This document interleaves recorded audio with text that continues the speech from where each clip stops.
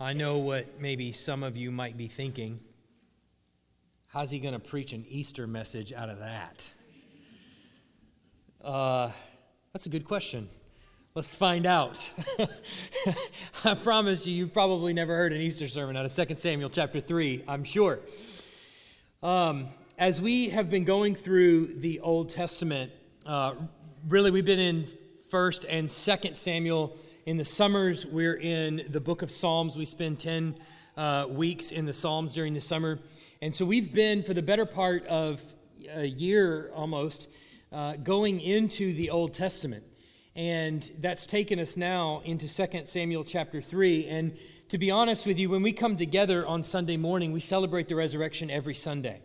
So for us, Easter Sunday is not altogether different than the other Sundays that we gather together. It's all about the resurrection. That's what we do every week. And so as we've been going through 2 Samuel, it brings us now to 2 Samuel chapter 3. And what I want us to keep in mind, and I've tried to make this clear from the beginning and to see every time we encounter any one of these texts in the Old Testament, is the overarching story that is being accomplished throughout the entire Bible.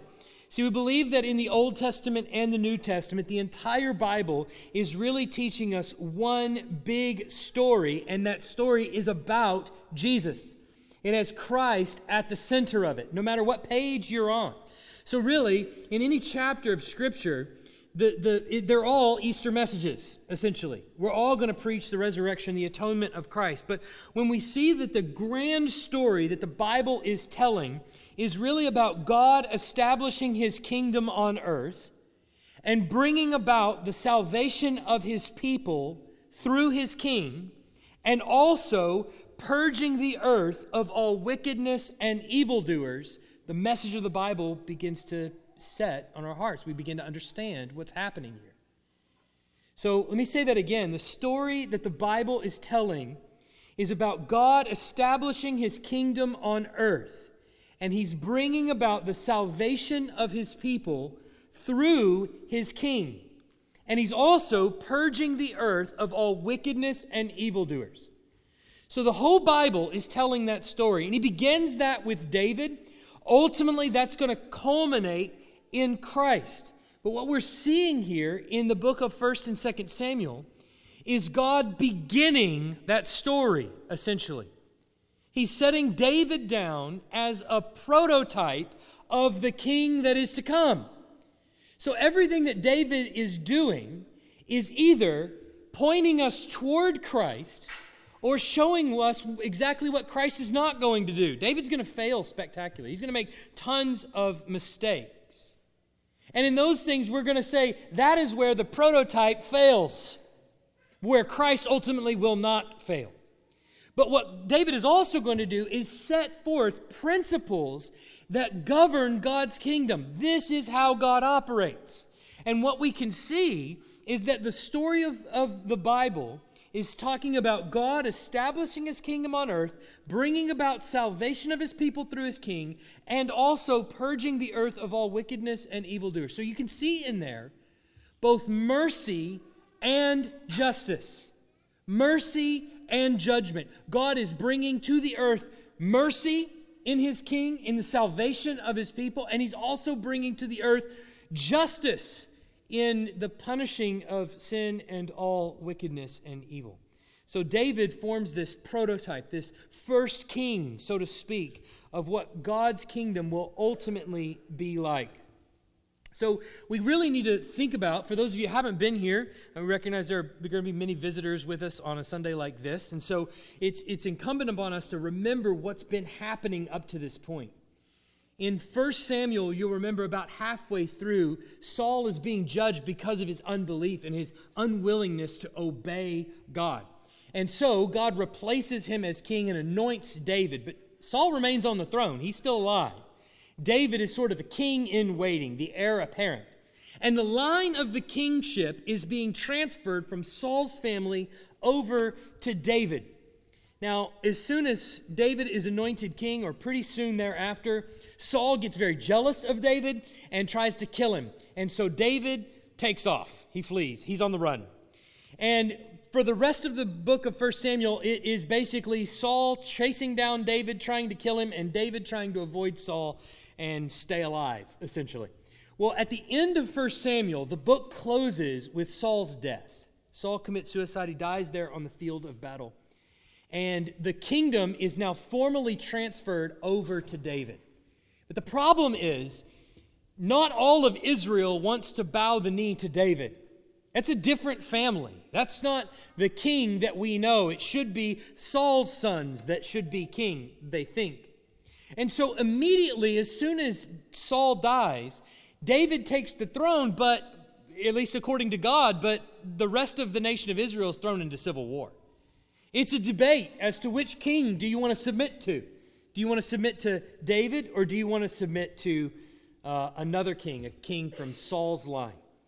Now, in this story, there are mainly, by the time we get to 2 Samuel chapter 3, there are mainly 4 power players that you need to keep track of, 4 characters in this story that you need to remember. 2 of them are kings, and 2 of them are generals. The first king is obviously David. He's anointed king. He is declared king by God, but he is only formally the king over Judah. At this point, only the nation of Judah, only the tribe of Judah, has actually bowed the knee and submitted to David's reign.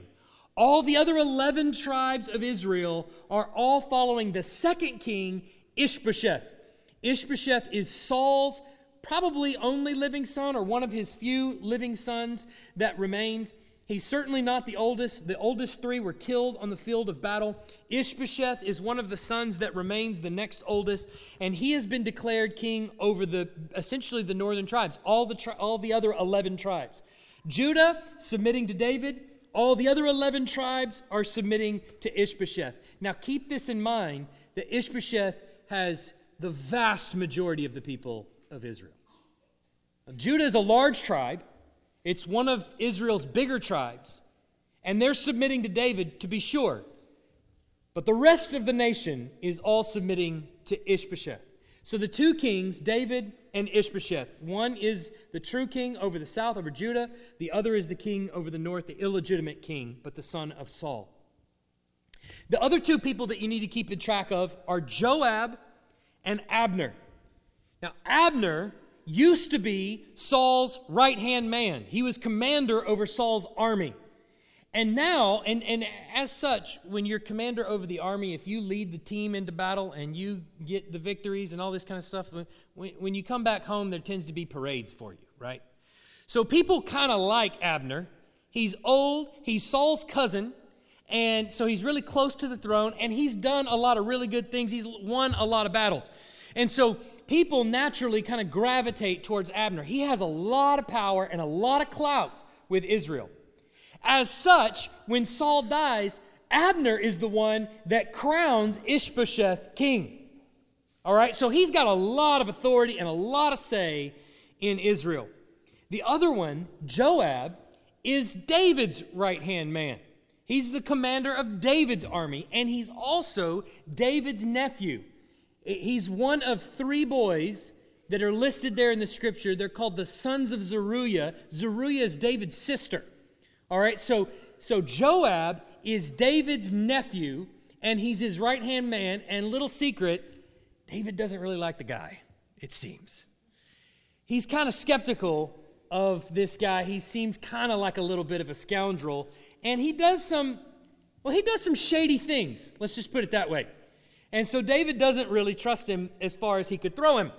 And so, but he's David's right-hand man. So you've got Joab, who is David's nephew. You've got Abner, and the 2 don't like each other. In fact, last week what we saw was Joab and Abner brought their men together in this civil war and kind of had a little bit of a contest, which Joab won. Joab was, David's commander of David's armies. David is God's man. David's army won. But one of Joab's little brothers, as impatient as he is, probably the youngest, just going to say, he's probably the baby, ran after Abner and wanted to kill him. And Abner warned him, don't come this way. You don't want to come this way. And he did anyway, and Abner killed him right there on sight. So Joab, to this day, is not a fan of Abner because he killed his little brother. All right? So there's that kind of dynamic going on as well. But I want you to look at the very first verse that we've got here in 2 Samuel chapter 3, and you'll see the shadow that's being cast over this entire chapter. It says, there was a long war between the house of Saul and the house of David, and David grew stronger and stronger, while the house of Saul became weaker and weaker.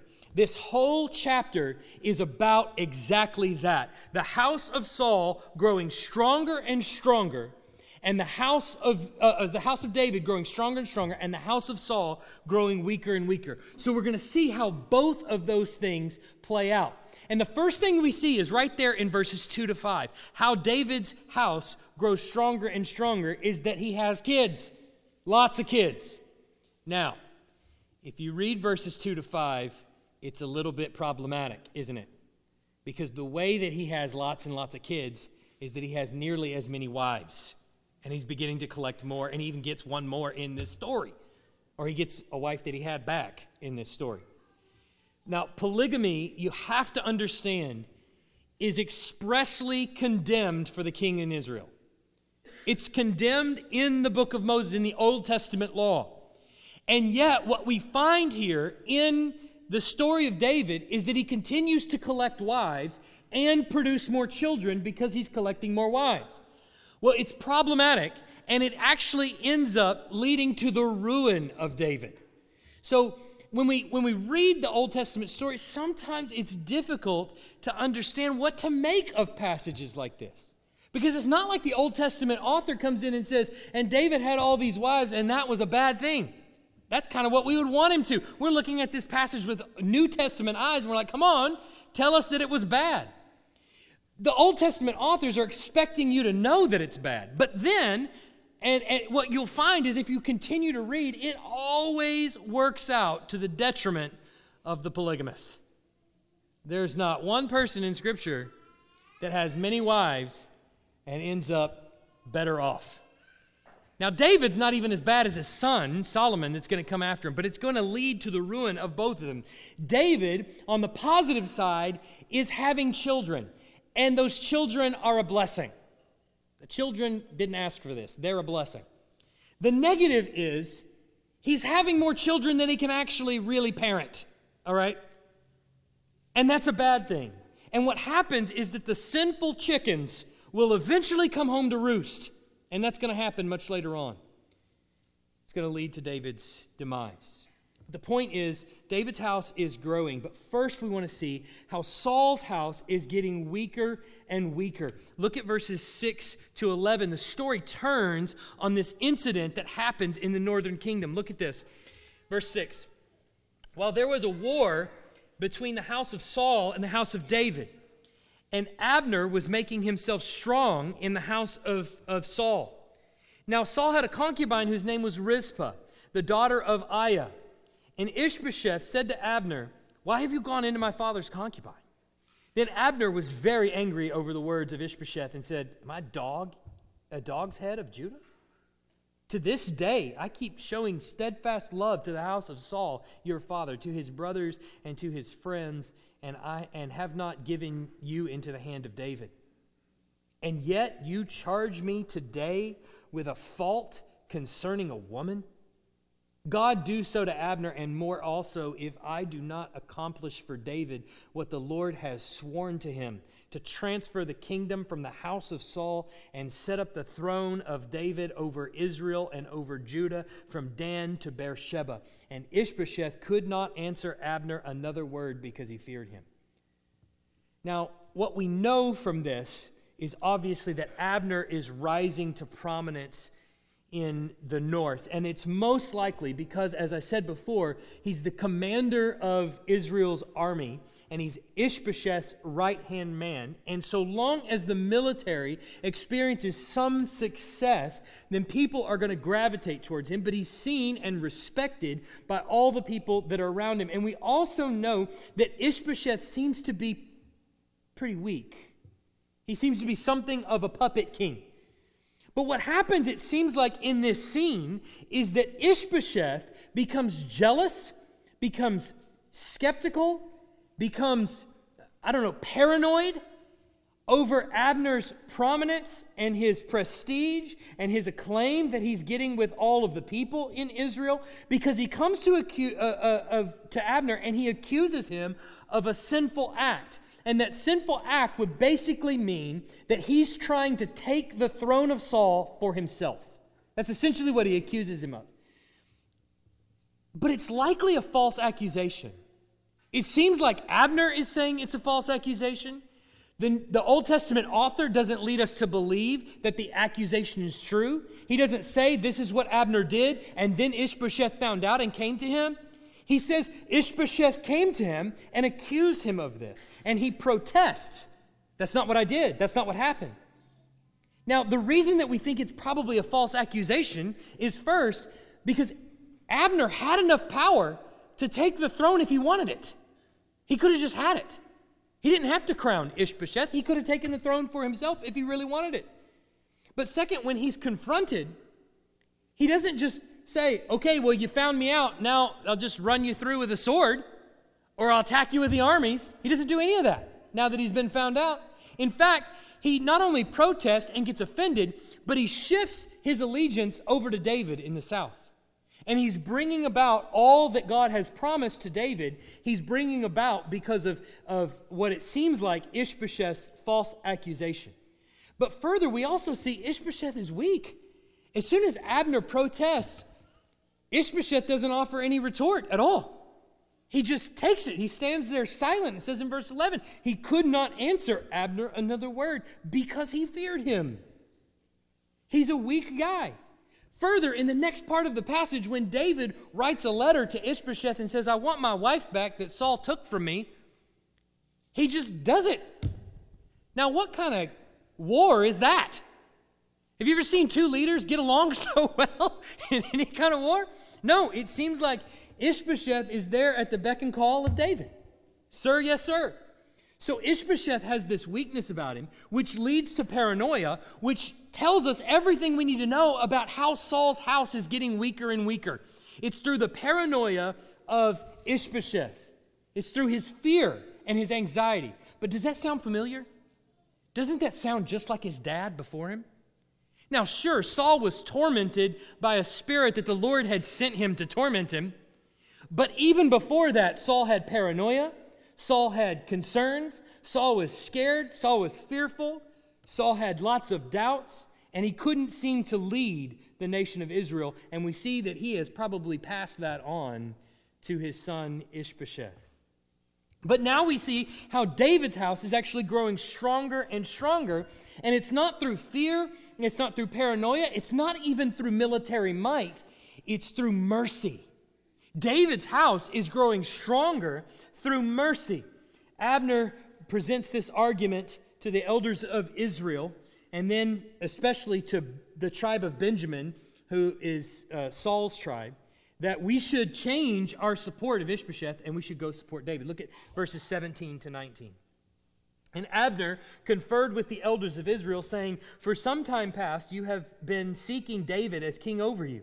Now then, bring it about, for the Lord has promised David, saying, by the hand of my servant David, I will save my people Israel from the hand of the Philistines and from the hand of all their enemies. Abner also spoke to Benjamin, and then Abner went to tell David at Hebron all that Israel and the whole house of Benjamin thought good to do. Do you notice something in particular about Abner's confession here? He knew the whole time who God wanted to be king, didn't he? That's what he tells the elders and all the people in charge of Israel. You know what? Why don't we just do what God wanted from the beginning? Why don't we just shift our allegiance over to the one God has put on the throne? So it's not as though Abner was ignorant of any of this. Abner knew the whole time that David was God's choice. And it's difficult to know what to make of Abner, isn't it? As you read this character, you kind of want to see him as a villain, but the Bible doesn't seem to paint him as a villain. You have to know when you read the Old Testament text, all of the characters in the Old Testament are not going to be impeccable. None of them are going to be perfect. All of them are going to be relatively shady individuals, and all of them are going to have deep, deep flaws, and that includes David. All of them are going to struggle to obey God. But what is remarkable about the Old Testament is that through the crookedness even of all of these characters in the Old Testament, God is still bringing about all the things that he had promised from the beginning when he anointed David to begin with. Even through the crookedness of Abner, even though he seems to be a little bit shady here and there, or we don't know what to make of him, even in the midst of Joab seems to go behind David's back and do whatever he wants, and he will continue to do that. Even through all of those things, God seems to still be accomplishing all that he had promised to David to begin with. But for whatever reason, whether Abner has come to see the light of God's choice of David, or perhaps his anger with Ishbosheth has just sort of pushed him over the edge, he comes to David, seemingly with hat in hand, making a pledge to David to gladly submit to his reign. So here is Abner leading all the elders of Israel down south into Judah, hat in hand, submitting to David as king. Now, I want to be careful here because Abner, it doesn't seem, is confessing any sins to David. It's not like Abner sits down at the table and goes, you know what, I was being an idiot this whole time, and will you just forgive me? Because I really need, and I've sinned against the Lord, I'm going to declare a fast. It's not like he does any of that. But he is quite literally repenting in that he is changing a course of action to a new course of action. He is going from supporting the illegitimate king Ishbosheth to now supporting God's true king David.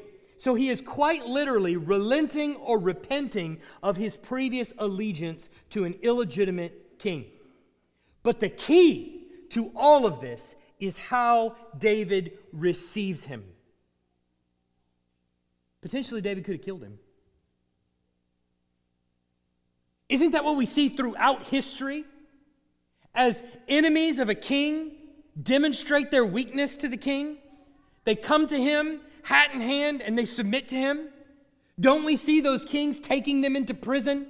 Don't we see those kings unleashing their armies and striking the nation down? David, it seems, had every right to do that because they've rebelled against God's legitimate king. But how does David receive Abner? In peace. How does he receive the elders of Israel? In peace and in mercy.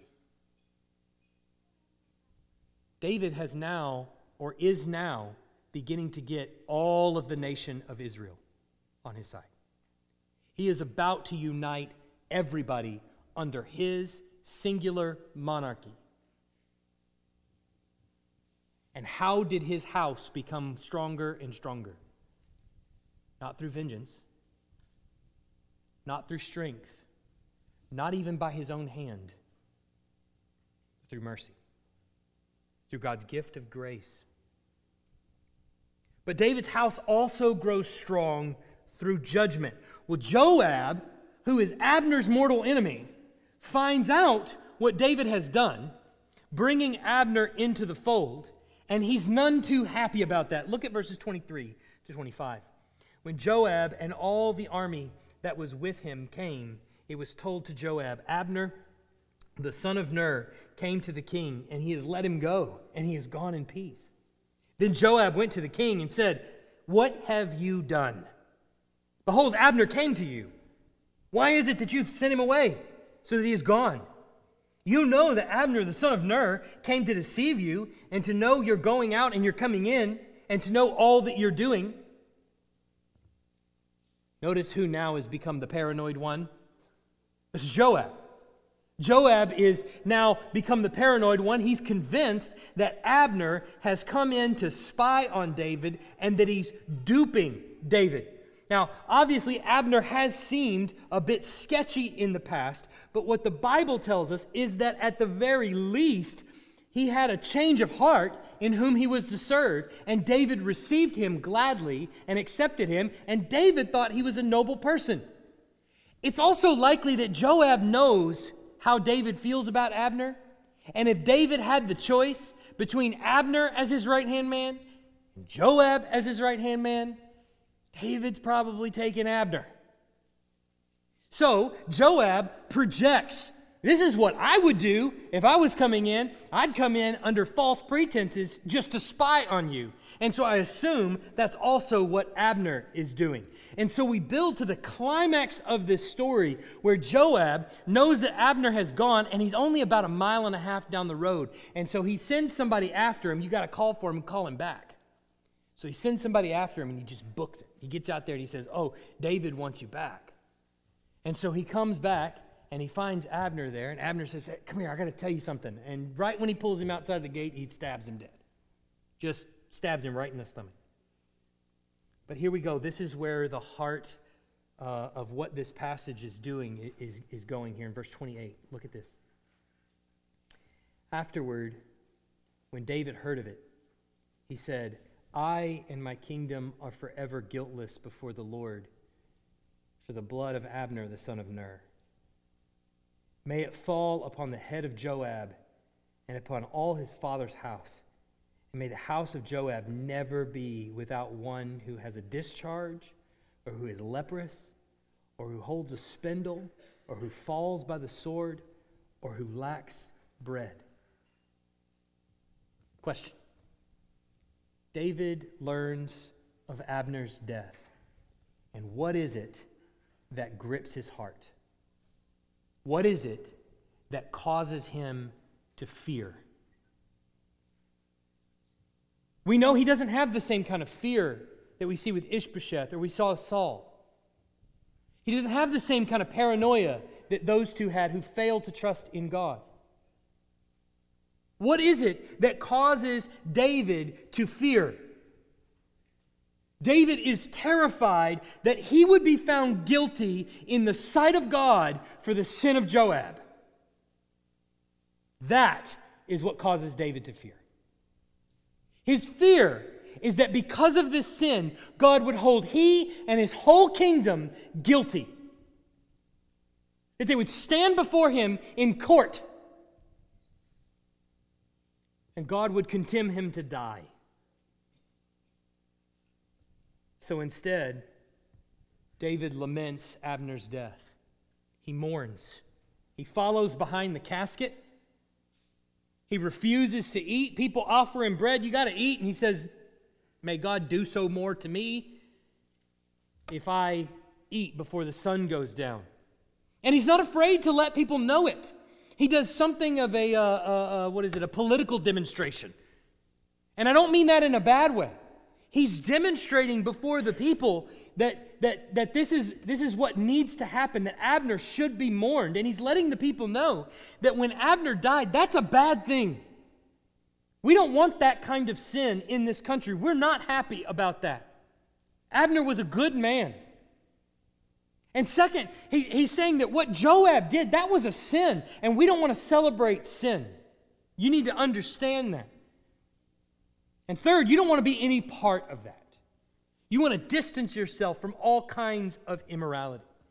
And what do we find the people doing when David laments in that way? When David pushes away from the sin of Joab, throws him under the bus, so to speak, condemns his brother-in-law, and that is his sister's whole house.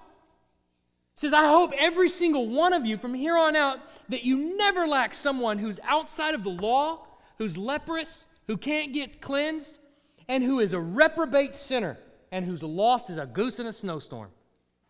That's a heck of a curse. That's his sister's house that he's putting that curse on.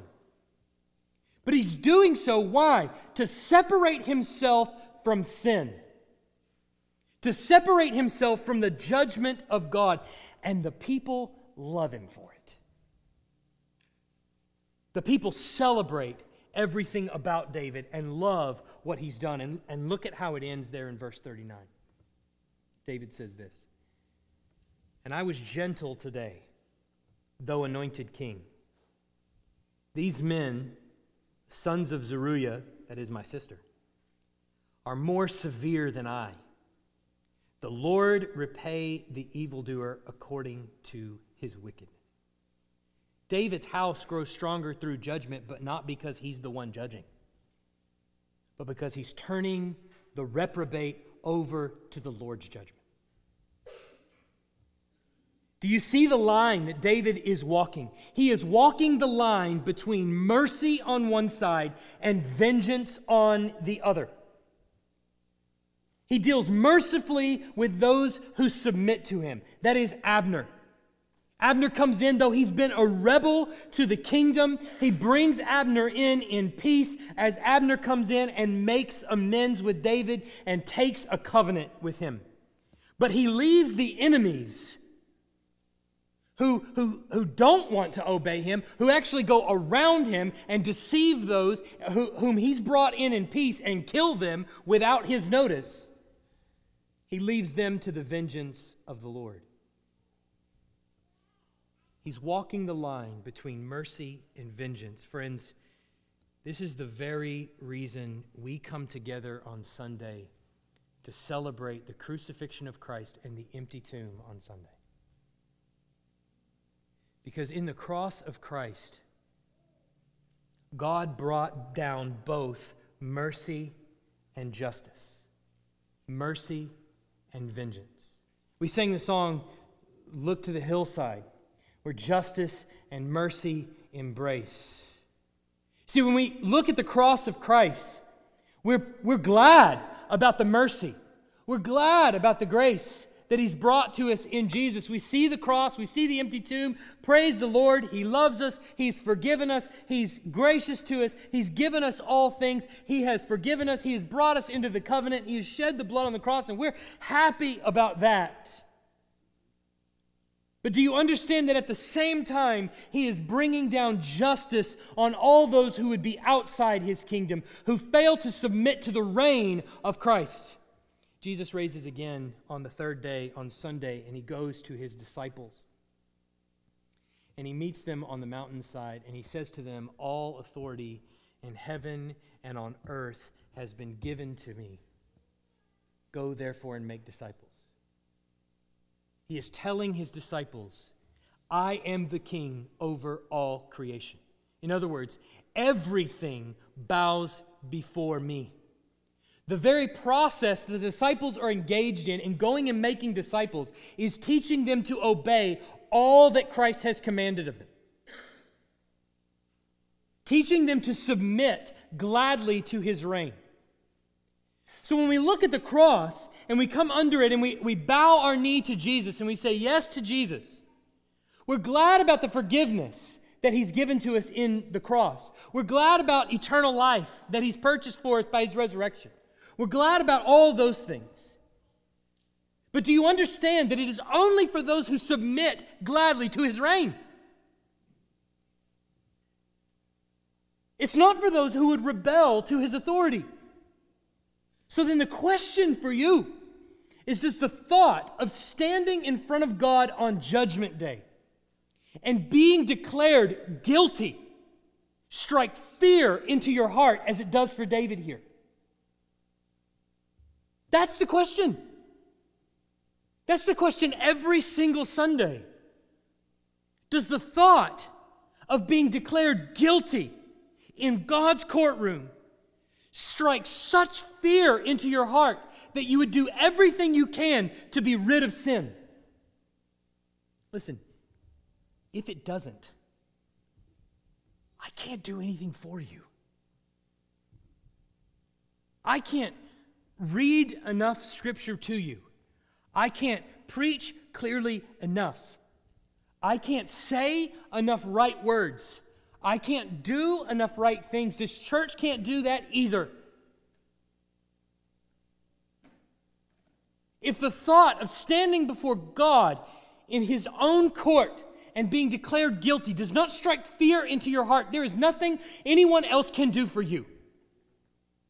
But pray that maybe one day your eyes will be opened, that God will help you to see your sin. In fact, you should ask for that. That he would give you a clear picture That it would help you hear the sound of a guilty verdict being read for all eternity. Because unless you hear that, unless you understand that, and unless that strikes fear into your heart, you will never understand the gift of grace and mercy that He has given to you and that He offers you freely in Christ.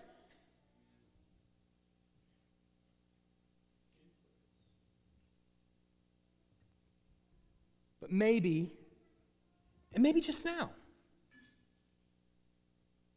there is a bit of fear there. Maybe that's just now come to you, I pray. And you think, I don't want to be declared guilty before God. I have good news for you. You see, 2,000 years ago, Christ died on the cross. God's only begotten Son came and lived a perfect life, living to the righteous standard that God requires for every single person. He lived it.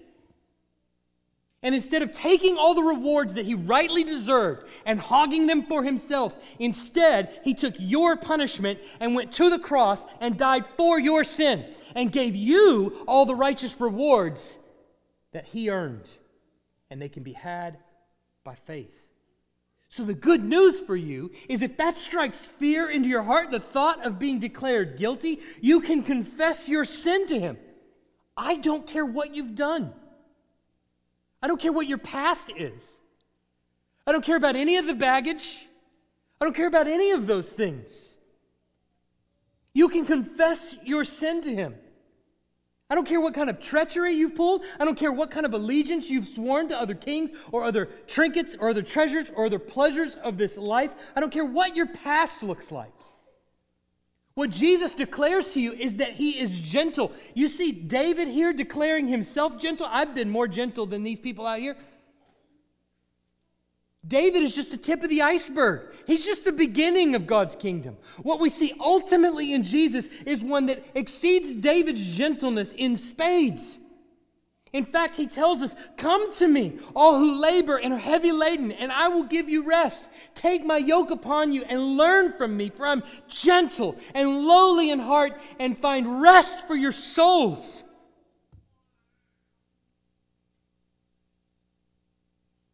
Does David seem gentle? It's nothing in comparison to Christ. He is quick to forgive. He's kind. And He offers you eternal life for free. Yes, He's serious about sin. And yes, you must learn to obey Him. It's not, hey, I get this free and then I can go do whatever I want. That's not what He's offering.